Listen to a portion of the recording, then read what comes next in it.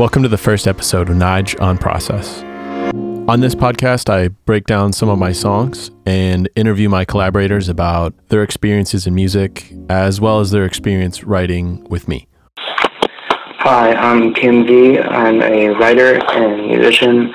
Work with Joe Hitler and the Rainbow Seekers, Kim V and the Siblings, and also Nydge in Michigan. And I'm currently based in Los Angeles, California as a writer and session musician. So at the time I was living in Lansing, which is about an hour and change from Detroit. We always tried to start really early, and we weren't really hard-nosed on the time, but I remember I would get up and be like, oh, there's no way that I can make it to Detroit by 10:30 or whatever. So I'd get up and be like, oh shit, and I would grab a coffee and then just speed down the freeway. It kind of felt like I was doing this long commute to this job that I completely loved, because writing is one of the things that makes me feel really fulfilled and makes me feel really joyful. Walking into it, I didn't really know that much about producing. Kind of was a bare bones sort of songwriter. I worked a lot with just an acoustic guitar or a piano or a keyboard or something, and I learned how to work on the fly a little bit. I think because you're working with a computer, things can be a little bit faster paced, because it's like, okay, now we have most of the project here with all of the sounds. Whereas when you're playing with just an acoustic guitar, you've got these sounds in your head. It's a little bit different of a feel and a little bit different of a pace. Randomly, we thought of El Segundo, which is this part of greater LA area. I'd never been there. Actually, I still have never been there. I live in LA now, and I've not been to El Segundo. I think originally, I was kind of thinking of it as breaking off a Tinder date sort of thing.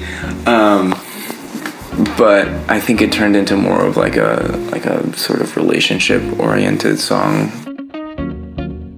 The room where we worked in is in this old little church that this collective Assemble Sound has rehabbed, and now they have all these teeny tiny studios in this church. And we're in basically a closet. It was hot. It was so fucking hot. Just unbearably hot. It was in the middle of the summer, and we had this air conditioner, this little teeny air conditioner. But when we had to do vocal takes, we had no vocal booth, so we just would turn the air conditioner off and sweat while I would sing. And then when we finished the take, we'd be like, okay, put the air conditioning back on. It's so hot. We had this DIY vibe, and even though we were in a studio, and it felt really cool. It felt like we were doing something. I think that also, for me at least, it motivated me just to know that I was being a part of something that was going to be awesome, and it ended up being really great. I think the track turned out really great. I feel like I always end up putting some kind of recording, like a field recording, in every single one of my songs. I found actually this recording of a cafe somewhere.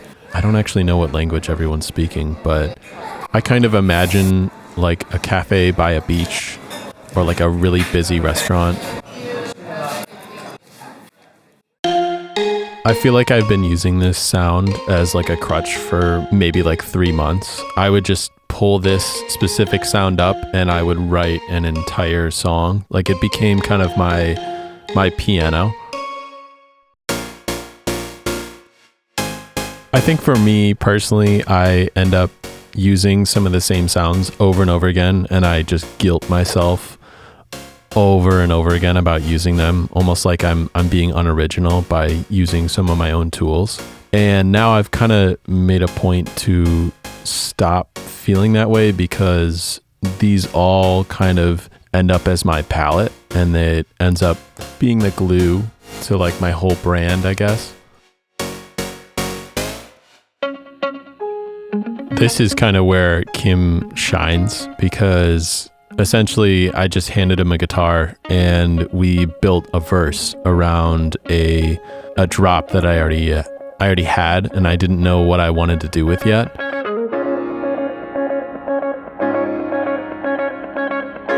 Pre-choruses are my favorite thing.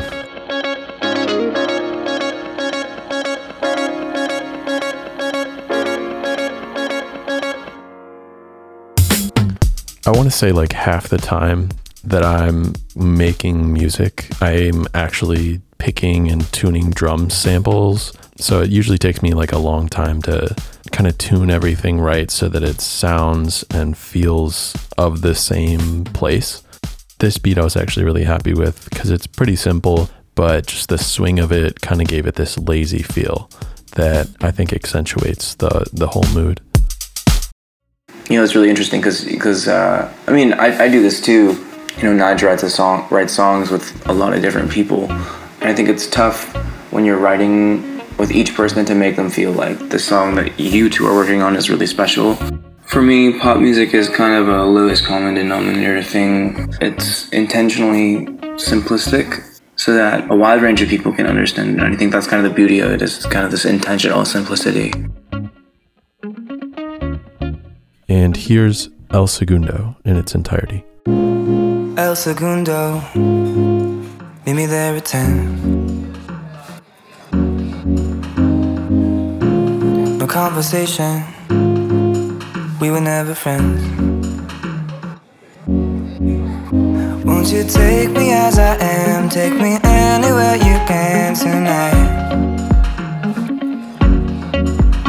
We can taste the bitter end, and there's no need to pretend. Just right, just right. Don't try to act up, you know you're not there. Don't try to act up, you know you're not fooling anyone. Don't try to act up, you know you're not there.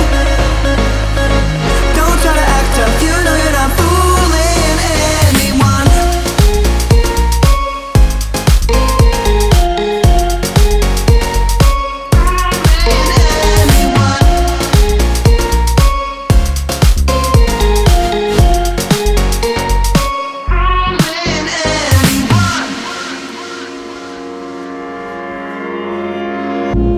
I don't believe you, say it ain't no thing. Call your bluff out, no it ain't the same. You can tell me what you think, you don't have to hide from me tonight. We can taste the bitter end, there is no need to pretend. Just right, just right. Don't try to act up, you know you're not there. Don't try to act up, you know you're not fooling anyone. Don't try to act up, you know you're not there. Don't try to act up, you know you're not fooling anyone.